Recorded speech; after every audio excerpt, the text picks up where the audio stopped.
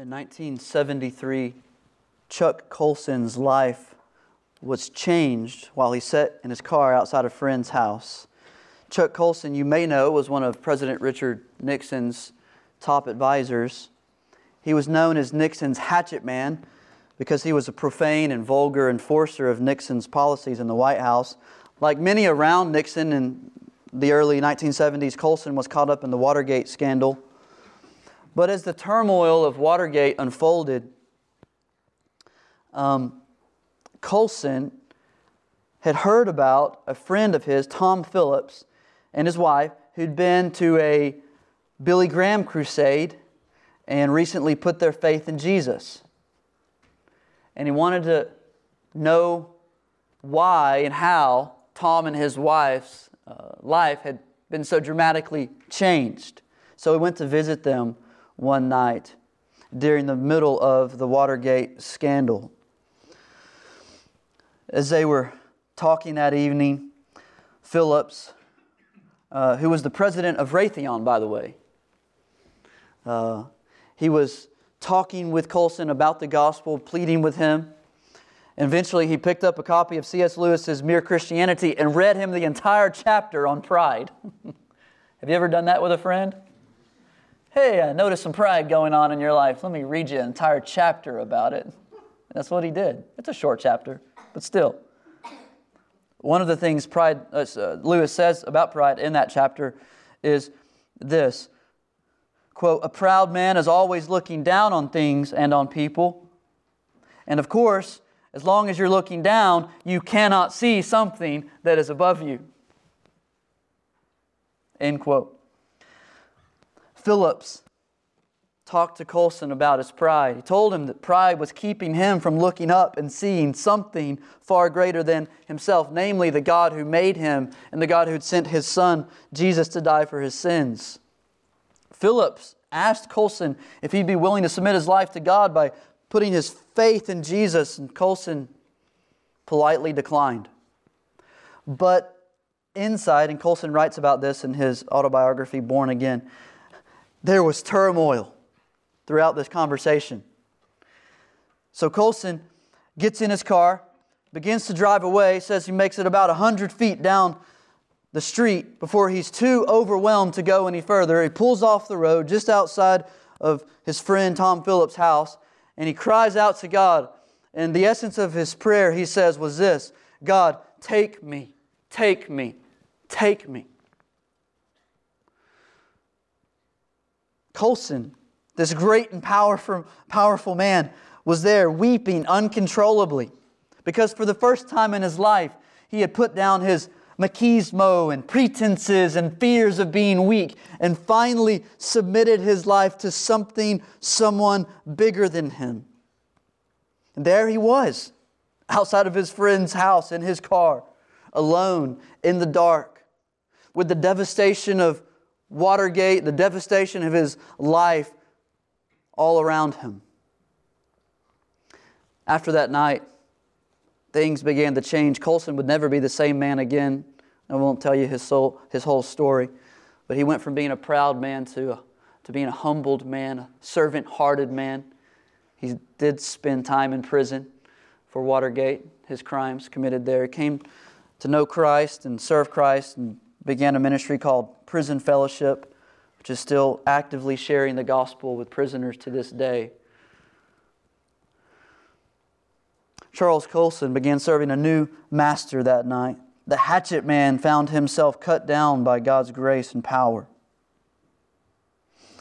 Now, today we're going to meet another man, a man named Jacob, who this morning we're going to find out was also like Colson, alone and afraid in the darkness of the night, when God comes to subdue him, to make him submit. Now, Jacob didn't have an army of lawyers or a prison sentence awaiting him, but he was preparing the next day to meet his brother Esau and his army of 400 men, as we considered last week. Jacob is this man who, as we've considered his life over these last several weeks, he's a man who was always grasping for a blessing. His name literally means he grasped. He was grasping for a blessing from his father, from his wife, from his wealth. His whole life was this wrestling match looking for an elusive blessing. But by the end of chapter 32 in Genesis, nothing has worked. He's still alone and afraid. He finds himself in the darkness of night when God comes to subdue him so that He might bless him. So we're going to be in Genesis 32, 22 through 33. If you want to begin finding your way there, Genesis 32, 22 through 33. What happens to Jacob in this text and on that night is highly instructive for us. This is what I love about the Bible. It's not just ancient stories. It did actually happen in history, but this story has something to tell you and me today. This story is instructive for us because it's going to show us what often happens when someone meets God. Maybe for the first time, and then for many of us who know God, how God often works in our lives to change our lives. I wonder, have you ever wrestled with God?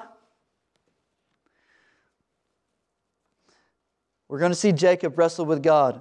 We're going to see him be brought to submission. The main point of this text, though, is that it wasn't just so that God could flex His muscles and, exert His power over Jacob. This text shows us that God's blessing was the purpose of this wrestling match. God's blessing comes to Jacob through his pain. God's blessing comes to him through his brokenness. So in this text, we're going to see two points that will guide our time together. Number one, God sometimes breaks us in order to bless us. That's verses 22 through 26. God sometimes breaks us in order to bless us. And then number two, God's blessing comes to the self-aware.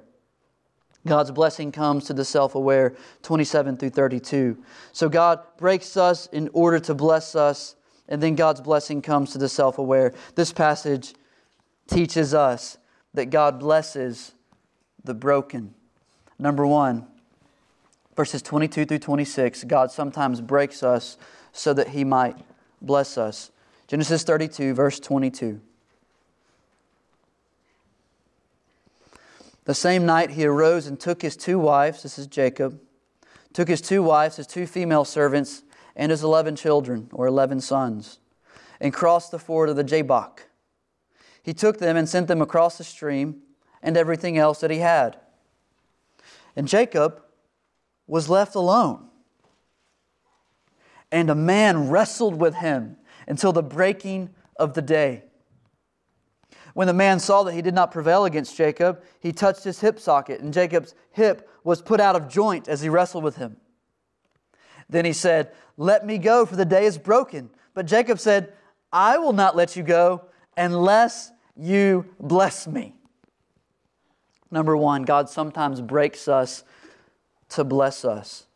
Picture Jacob there on the banks of the Jabbok. Night has come and his family is gone.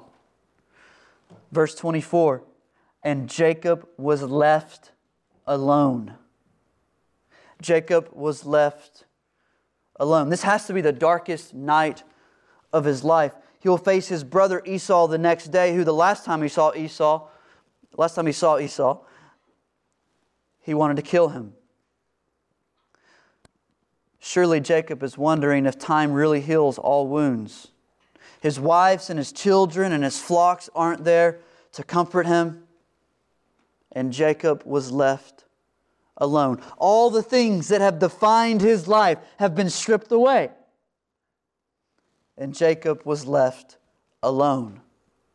We don't know exactly why Jacob isolates himself like this. Did he just forget to follow his family across the stream? We're not exactly sure why he sticks around on the other side by himself.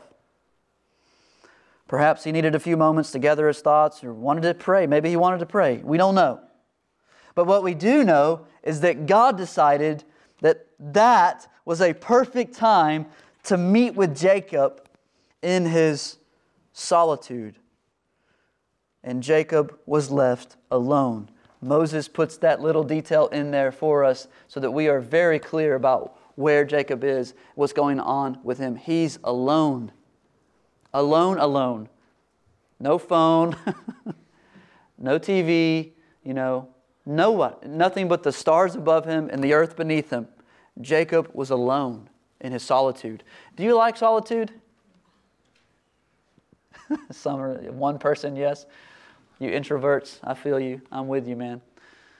Do you like quiet places?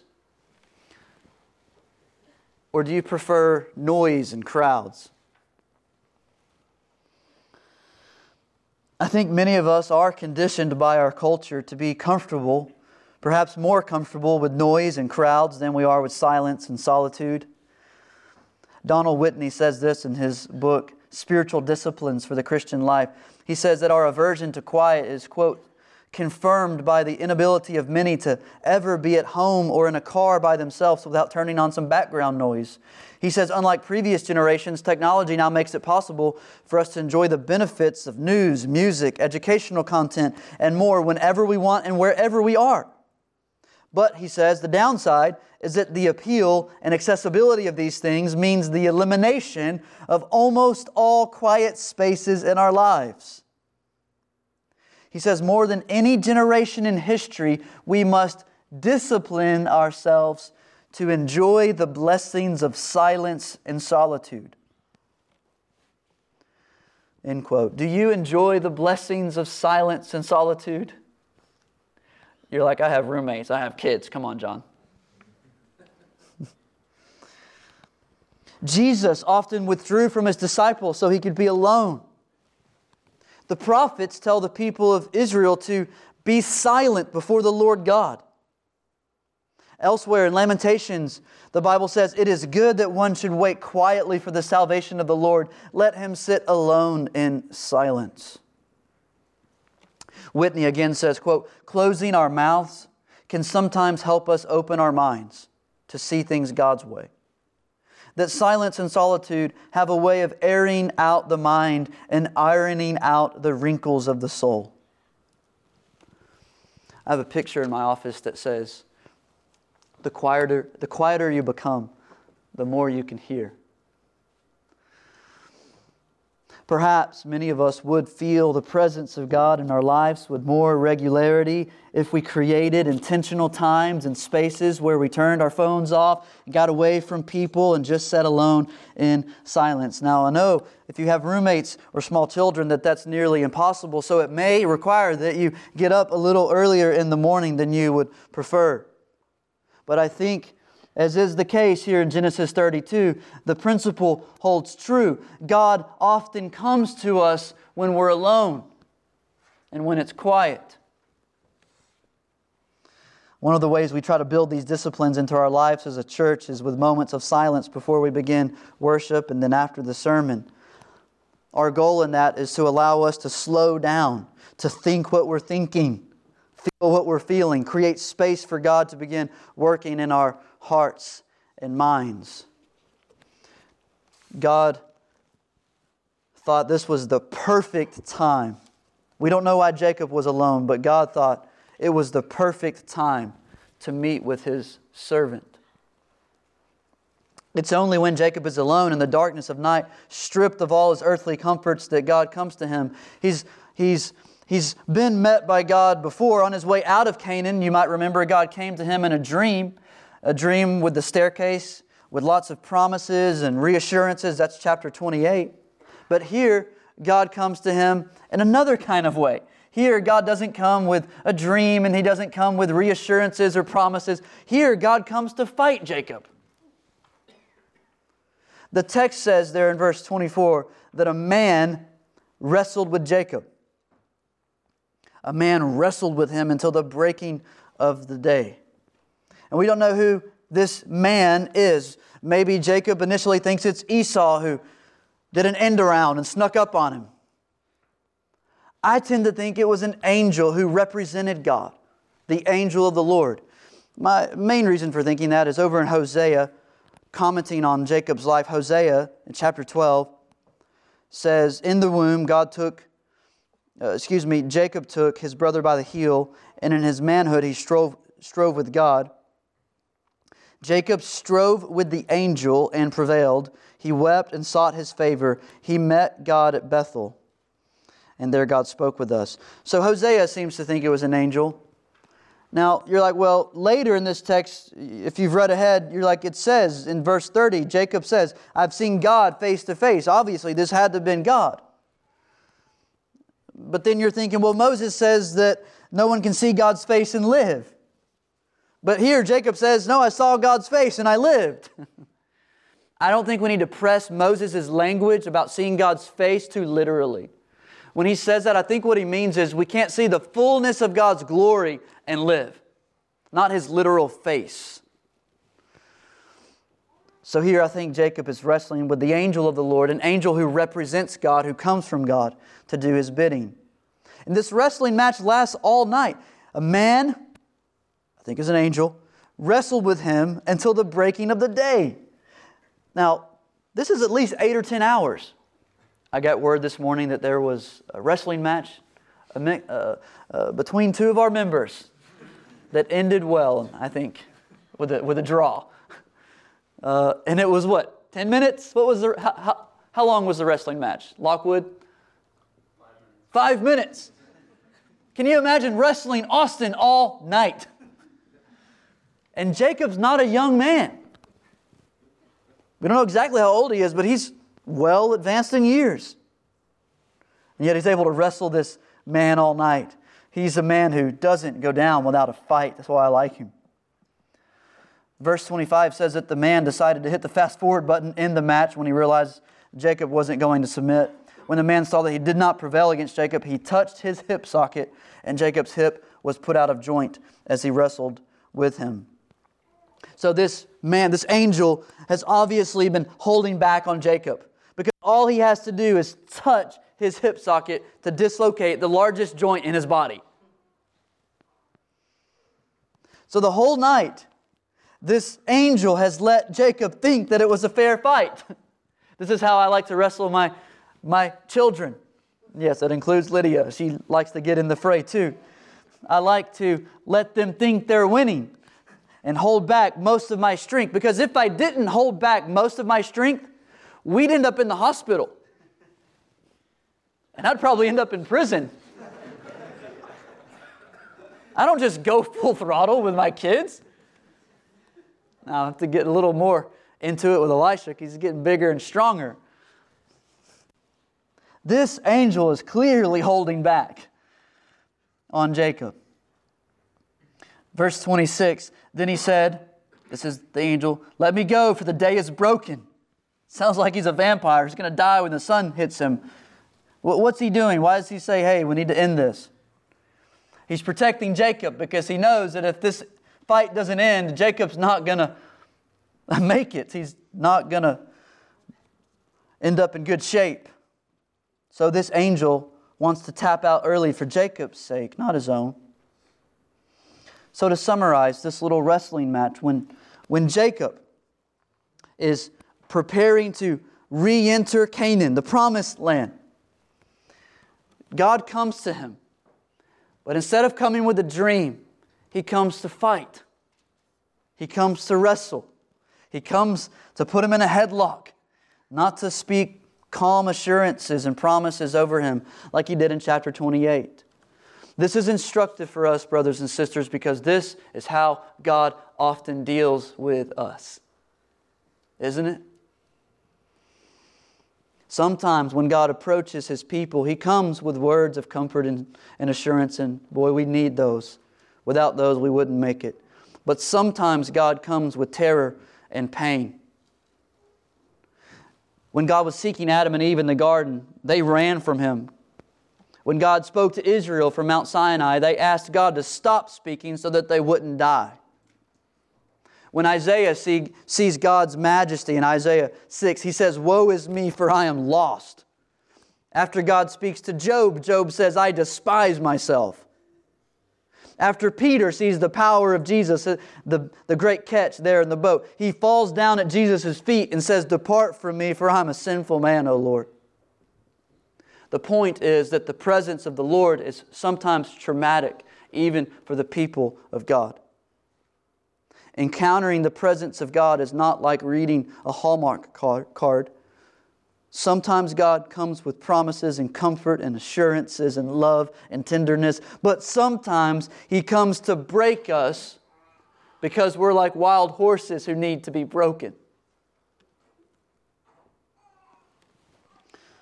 When Susie and I got married, my first job was mowing yards. And I've mentioned this several times because it's so formative in my life.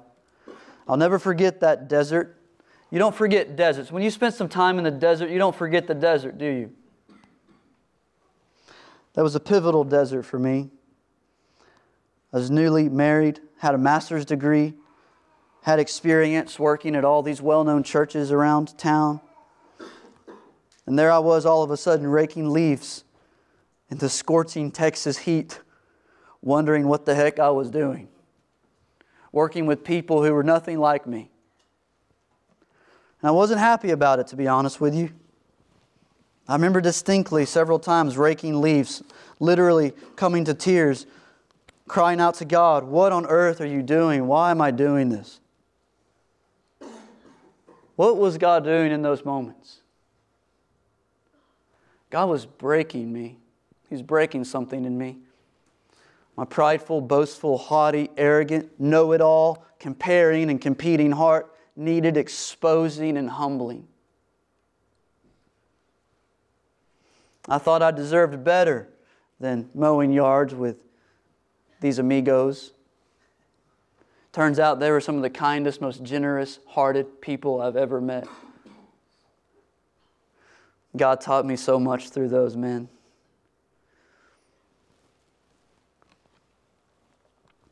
Why did God wrestle with Jacob this night? Why does God take us through pain? Why does God take us by the hand and lead us into the desert? Well, I like how Piper says, God is usually up to 10,000 things. We might know 2 of them. So I don't mean to give an exhaustive answer here. Why does God take us out into the desert? Why does God wrestle with us? Why does God bring pain? Well, one of the reasons, at least one of the reasons, is because He wants to break us so that He might bless us. He does that because we usually learn through processes, not propositions. In other words, there are some things that we'll only learn through pain. For example, I can tell you this morning that God is your highest good. And He is. But I don't think you'll truly learn that through a sermon. In love, God will often put us in places of pain that will leave us crying out to Him and walking away with a limp. But through that pain, He blesses us because in the pain, we learn to feel the truth that He is really our highest good. You won't feel that truth until you sometimes, I think ordinarily, feel some pain. God is your highest good, brothers and sisters. I wonder how He's teaching you that. I wonder what ways He has taught you that in your life. This is curious then why we work so hard to suppress and ignore our pain and build comfort. If pain is one of the ways God blesses His people, why do we work so hard to escape it? Now, I'm not suggesting that we become masochists who purposefully and glibly walk into pain just to make ourselves feel better. I am suggesting that many of us purposefully avoid pain. Avoid dealing with the hard things in our lives. We don't like digging into our pain because it's hard. It's disruptive. It feels unspiritual. But, brothers and sisters, what if? What if the one who wrote down all of your days in His book before one of them came to be, Psalm 139, wants to meet you in those places that you're ignoring? and suppressing and minimizing? What if we love the incessant noise in our lives because we don't like what happens when we're alone? We don't like what happens when it's quiet. What if our frenetic pace is because we know if we slow down, we'll feel things we don't want to feel? But again, brothers and sisters, what if the Lord wants to bring blessing into your brokenness? Scripture is full of promises like Psalm 34:18. The Lord is near to the brokenhearted. Psalm 51:17. The sacrifices of God are a broken spirit, a broken and contrite heart, O God, you will not despise. Or what about Jesus in Matthew 5:3? Blessed are the poor in spirit, for theirs is the kingdom of heaven. Or what we heard Kyle read this morning, Paul says in 2 Corinthians, my power is made perfect in weakness. Friends, what pain are you leaving unaddressed in your life?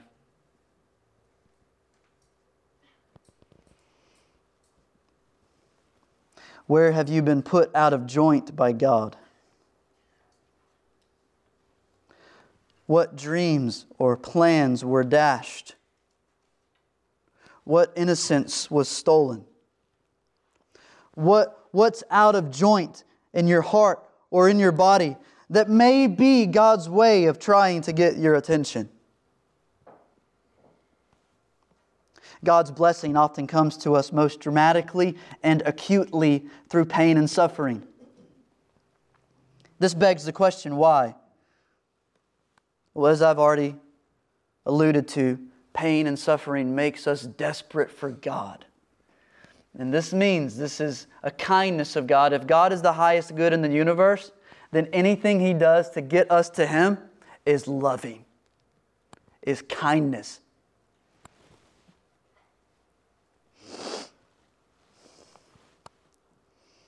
This is what happened with Jacob. Did you notice verse 26? The angel says, let me go, for the day is broken. The fight's over. Okay, he's trying to end the fight.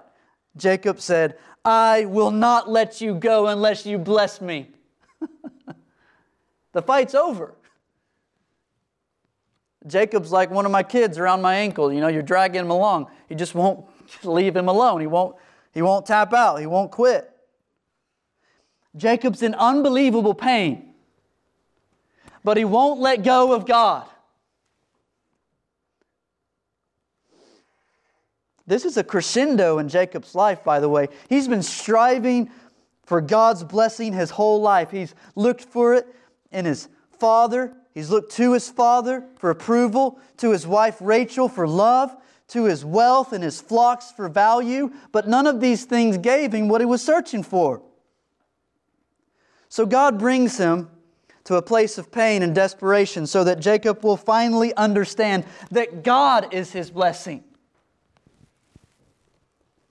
I wonder, friends, are you clinging to God like that? Or is Christ just your ticket out of hell into heaven? We meander through life looking to God for His gifts, seeing Him as how we access the blessings we want without seeing Him as the blessing. Friends, brothers, sisters, your greatest need is God. Your greatest need is God. God is saying to Jacob and to you, to me, stop playing around with me, man. Let's get serious. I'm what you need. I'm your blessing. Stop looking for your satisfaction in your identity as a father, as a son, as a business owner. Maybe He's saying to you, stop looking to your identity as a homemaker, as a grad student, as an elder, as a deacon, as a whatever you are. I'm what you need. I'm your God. God injures Jacob so that Jacob will see his need for God. In agonizing pain we can't even imagine, Jacob is desperate for the blessing of God. His pain increases his desperation for God. Have you ever had your hip put out of socket? Maybe you have. I haven't. I've never dislocated anything, but I know that like even if my pinky was dislocated, I'd be on the floor crying like a baby. Susie knows that's true. Can you imagine your hip being out of socket? He's in desperate pain, and he's in desperation mode, but not for relief. He doesn't say, I'm not going to let you go until you heal me or bring me relief or fix my hip. He says, I'm not going to let you go until you bless me. Often, we miss the lesson God is trying to teach us and merely cry out for relief. And relief is good, and God often grants it. But brothers and sisters, God is the goal, not relief. May God make us a church desperate for God, a church that longs for the courts of the Lord. Like a deer pants for flowing streams, may our souls pant. Have you ever been so thirsty you panted? May our souls pant for God. That we would long to gather together, to sing and pray and fellowship and hear the Word preached, because we long for more of God, not just to check off religious duties. Because we know we can't live without God, and that as the hymn says, that God is our inheritance now and always. Friends, your greatest need is God. I wonder if you have a hold of His ankle. If you're desperate for Him. Or just for what He can give you. God often breaks us in order to bless us, and the blessing is Himself. Number 2, God's blessing comes to the self-aware. God's blessing comes to the self-aware, verses 27 through 32. Verse 27. He, the angel, said to him, "What is your name?" And he said, "Jacob." Then he said, "Your name shall no longer be called Jacob, but Israel. For you have striven with God and with men, and have prevailed." Then Jacob asked him, please tell me your name." But he said, "Why is it that you ask my name?" And there he blessed him. So Jacob called the name of the place Peniel, saying, "For I have seen God face to face, and yet my life has been delivered." The sun rose upon him as he passed Peniel, limping because of his hip. Therefore, to this day, the people of Israel do not eat the sinew of the thigh that is on the hip socket, because he touched the socket of Jacob's hip on the sinew of the thigh. Verse 27, what is your name? Why does the angel ask Jacob what his name is?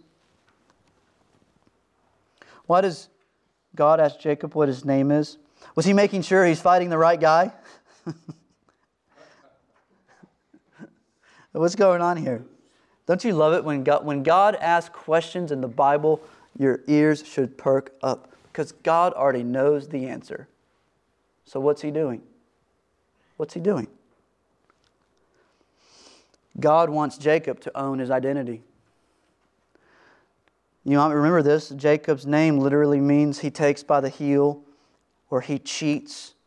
Simply put, it means deceiver. What's your name? And he said, Jacob. Deceiver. Cheater. Striver. Grasper. God is testing Jacob's self-awareness. God wants Jacob to own his sinful nature. His name reveals his nature. Even Esau, his brother, understood this. Back in 27, Esau says, "Is he not rightly named Jacob? For he has cheated me these 2 times." God is testing Jacob's self-awareness before He blesses him. This is instructive for us. God's blessing is for those who understand their need for God. I wonder if you remember the story Jesus tells of the Pharisee and the tax collector from Luke 18. Jesus says they're both praying to God in the temple, but the Pharisee isn't really praying. He's comparing himself to all the people he thinks are beneath him and boasting about all his religious activities. He says, God, I thank you that I'm not like other men, extortioners, unjust adulterers, or even like this tax collector. I fast twice a week. I give tithes of all that I get. And then Jesus, this master storyteller, the scene pans over to a man in the corner, visibly broken and distraught, barely even able to pray. All he can say is, God, be merciful to me, a sinner. Jesus says that only one of these two men is saved. And it isn't the man who thinks he's better than everybody else and who has a high religious and moral pedigree. His religious and moral pedigree don't mean anything before a holy God. What Jesus is teaching us is that what does mean something before a holy God is honesty and humility. Jesus says that the tax collector is the only one who left church that day on his way to heaven. Everyone who exalts himself will be humbled, but the one who humbles himself will be exalted. In Genesis 32, God is sifting Jacob to see if he understands who he is. Not because he doesn't know who Jacob is, but because he wants Jacob to know who Jacob is. He's seeing, he's discerning whether Jacob knows who Jacob is. Friend, do you know who you are? Do you know who you are before a holy God who made you? Who breathed life into your lungs, who sustained your heart beating even right now, who's brought you into this room with all these wonderful people to sing the praises of Christ? Do you know who you are and who the God is who made you? Are you the Pharisee or the tax collector? Are you always comparing and competing and chronicling the things that you're doing? And very rarely, if ever, broken about who you are. Very rarely, if ever, honest about what's going on. And just simply cries out for mercy. Crying out for mercy. Mercy, God. Just mercy. Please, mercy, mercy, mercy, mercy. I wonder which one is you. Which one is me? We have to name the old man before we can receive the new man. Jacob's honesty paves the way for God to give him a new identity. Verse 28. Then he said, your name shall no longer be called Jacob, but Israel. Out of his struggle with God, Jacob emerges a new man with a new name, Israel. Now, interestingly, as you continue to read the Old Testament, sometimes Jacob is still called Jacob and sometimes he's called Israel. It's about 50-50. It's like the Bible is telling us that part of the old man is still wrapped up in the new man. And don't we see that in our own lives? But then come these words at the end of verse 29 that are so pregnant with meaning. End of verse 29, and there he blessed him. And there he blessed him. We don't know exactly what that looked like in that moment because the text doesn't say. Earlier in this chapter, as Jared pointed out last week, Jacob's prayer in verses 9 through 12 indicates that he understands that he has the covenant blessing, that the covenant blessing has passed from his father Isaac to him. He has the personal blessing. He has the covenant blessing of God. So what kind of blessing is happening here? What kind of blessing is he so desperate for? And what kind of blessing does God give? And there he blessed him. Throughout Scripture, blessings are usually verbal in nature. They're usually verbal in nature. In other words, a blessing is often a specific word of affirmation to a specific person. Parents, do you ever bless your kids? Do you bless your children, your grandchildren? Husbands and wives, do you bless each other? Friends, roommates, try this. It'll be awkward and fun. Specific words of affirmation to a specific person in Jesus' name. I don't know all that God may have told Israel or Jacob in that moment. We do know what God said to the true and final Israel, Jesus Christ, after He was baptized. Remember what God said after Jesus was baptized? What the Father said to the Son? This is my beloved Son, with whom I am well pleased.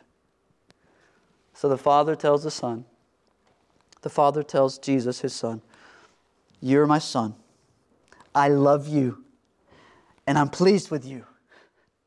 You're my Son. I love you, and I'm pleased with you." I wonder if the conversation God has with Jacob that night wasn't something along those lines. You're my Son. I love you, and I'm pleased with you. Brothers and sisters, if you're in Christ, the Father speaks those words over you. Maybe your father or your mother never spoke words like that over you. You're my son. You're my daughter. I love you, and I'm so happy you're my daughter. I'm so happy you're my son. Notice that God doesn't bring up Esau. This is crazy. He doesn't promise Jacob that everything's going to go great with Esau tomorrow when he meets him. It's almost like that doesn't even matter anymore. Jacob's life is no longer defined by his circumstances because wherever he goes with the blessing of God. One writer says, Jacob received the restoration of a relationship, not the resolution of a problem. Those who have the blessing of God go with God into their problems. God never promises to take your problems away, ever. But He does promise to go with you into them. In verse 31, we learn that the blessing of God doesn't remove Jacob's pain. The sun rose upon Jacob as he passed Penuel, limping because of his hip. Limping because of his hip. Picture Jacob getting up off the ground, sweaty, bloody, dirty, exhausted, grimacing in pain. He's just wrestled all night. I mean, Austin, where's Austin? I don't know if Austin's in here. He's like, I got this little cut on my nose, wrestling for 3 seconds yesterday. Can you imagine wrestling an angel all night, what that felt like? And your hip is dislocated. He gets up off the ground. I wonder if he also had a slight smile on his face and a new confidence in his heart as he limps. He limps forward to meet Esau. He limps forward. His limp will be a perpetual reminder of God's blessing in his life. He'll be forever crippled and forever blessed. Why do we short sell and minimize and ignore our limps when they're evidence of the glory of God in our lives, the blessing of God, the mark of God's favor even? Limps often show us that we've been with God. I heard a pastor say one time, never trust a man without a limp. Not literally. But seriously, I don't like being around the guys with all the swagger, Look how awesome I am and all the stuff I've done and all the wealth I've accumulated or whatever. No. I'm not impressed by that. I don't think you're impressed by that. He walks away from the Jabbok limping because of his hip. It begs the question for us, would we rather limp through life with God's blessing or skip through life without it?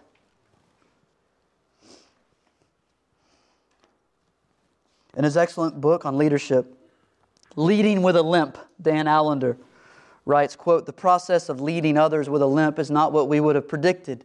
Do we really have to be that desperate and that deeply exposed to be freed from our narcissism, our fear, our dogmatism, and our tendency to hide?" He says the story of Jacob exalts not the struggle, but the goodness of God as He blesses a conniving, undeserving man. No matter how far off the mark we might be, we see in this account the promise that if we open ourselves to meet God, we will not come out the encounter the same. We will walk a new path with an unpredictable gait. End quote. The Apostle Paul was content to walk through life with a limp from God, a thorn in his flesh, even asking God to take it away, but God didn't take it away because God had a lesson for him, namely that His power was made perfect in weakness. So Paul embraced his limp, his pain, because it revealed God's power. When we realize that we're cripples like Jacob and Paul, and we rely on God's strength, we become stronger than we ever have been. I wonder if you believe that. When we own our crippledness and rely on God's strength, we become stronger than we ever have been. But when we're proud and self-sufficient and self-righteous, the smallest breeze of affliction blows us over and provokes anger in our hearts.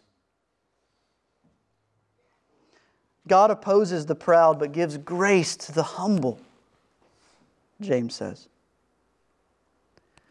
Friends, I don't have to tell you that we live in a city, a state, and a nation that exalts strength. It's the theme of our songs, the goal of our politics and our politicians, and the ambition of even our own lives. In the church, we're prone to promote the fighters, the warriors, the crusaders for truth, the leaders, the rich, the famous, the influencers. We're prone to exalt the strong. But in the Bible, it's the nobodies, the peasants, the shepherds, the fishermen, the carpenters from Nazareth, the small and the weak ones who are blessed by God. In the Bible, we learn that glory comes after crucifixion and that weakness is the way to strength. Jacob limped into the promised land, reminding us that Jesus limped down the road to Calvary. So why would we think that displaying strength is the way to display God's kingdom? We got it all backwards. God's kingdom is seen in churches committed to the weakness of honesty about ourselves and desperate need for God. And these kinds of churches, for which ours is increasingly one, I would add, God's power is displayed through tangible acts of love between brothers and sisters, through humble confession of sins, through honest acknowledgement of pain and anguish, through having a teachable rather than a defensive spirit, by exalting Jesus above any person or pastor or building or program. In these kinds of churches, brothers and sisters, God's people limp through life together with an unusual and inexplicable joy and love that the world won't understand. Why? Because they don't have the blessing of God, and we do. Not that we're any better. We are broken people who need to be broken even further, as Jacob's life demonstrates. But as the world looks into our brokenness, I hope and pray and think they will see something else. They will see a strength, a love, a joy for one another and for Christ that can't be defined or explained through any other reason. Why does God bless people like us? One of my professors in college always said, God didn't get a good deal when He got you. True or not true? Why does God bless people like us? Why does God bless someone like Jacob? Deceiver. Tell me your name, deceiver. Why does God bless people like us? Why does God bless people like Jacob? Well, the answer is elusive until we get to the New Testament. And God shows up again out of nowhere as a man. Jesus, virgin birth. In the darkness with Jacob, God pretended to be weak so that He might bless Jacob. In the darkness of Calvary, God actually becomes weak that He might bless us. 32 says that Israel remembered this account by not eating a part of the hip, the sinew that was attached to the hip. Well, a pastor friend of mine that I actually was just with in Turkey, we were talking about this, and he said, we have better wounds to remember. We have better wounds to remember. Or as Tim Keller says, Jacob held on at the risk of his own life to get the blessing for himself, but Jesus held on at the cost of His own life to give the blessing to us. So friends, maybe you're like Chuck Colson and Jacob. You find yourself alone and afraid in the darkness of night. You're fearful about the uncertain future in front of you. Maybe you've spent your whole life searching and grasping for a blessing only to be left confused and empty with an aching heart. Maybe you're doing all you can to minimize your pain when it's the very place God wants to meet you. Maybe you think that God blesses the strong, not the weak, so you're pretending to be strong all the time. This text, I think, is a rebuttal to that way of thinking. It shows us that God often breaks us so that He might bless us, and that His blessing is for the honest and the self-aware. That God blesses the broken, the weak, not the strong. So friends, if you're here and you're not yet following Jesus, we're so happy that you're here. You can join with us every single time we meet. But I would ask you to consider this question. Do you think you have God's blessing in your life? Do you think you have God's blessing? And if the answer is yes, what is it? What is God's blessing? Is it material? Is it familial? Is it a good job? Is it religious? What is the basis of your thinking that you've been blessed by God? Or is the basis of your thinking you've been blessed by God that you have in the deepest wellspring of your heart, you have a growing desire to be close to God? That you want to grab onto His ankle like a little kid and not let go until He blesses you, because you know He's the best thing in the universe. One day we'll all come to Peniel on bended knee and see God face to face. On that day, the blessing of God for His people will be complete. But you can enter into that blessing even now through faith in Christ, by turning away from your sins and joining your life to Jesus Christ. On that final day, we will all, in one giant group hug, if you will, cling to our God, and He will cling to us. And there'll be no more lonely or dark nights. And there'll be no more wrestling with God. Only enjoyment forevermore. Let's pray. Father, please help us to take what's been preached and think carefully about how these things apply to our lives. Help us, Father, to be honest with You and with ourselves and with others. Show us our desperate need for You. Show us that You are indeed our highest good. If we're running from You, running from pain, running from suffering, running from dealing with what needs to be dealt with, please meet us alone by the Jabbok, if You will. Come to us. And if You have to, wrestle us into a fuller awareness of who You are. Father, I think many of us need to wrestle with You, frankly. I think I do. I know that I do. My life is so busy, I don't have time for quiet and still moments of transparency and vulnerability before You. Father, help us. Give us a desire to get into silence and solitude so that we might meet with You. And would You come to us? And even if it requires wrestling, change us into the people You want us to be, making us more desperate and more fully alive in Christ, more confident that we can walk into any situation, even if we're walking with a very noticeable limp. We can walk into anything knowing that we have God, and that's all we need. God, make us aware of these things. Build these things into us, I pray, in Jesus' name. Amen.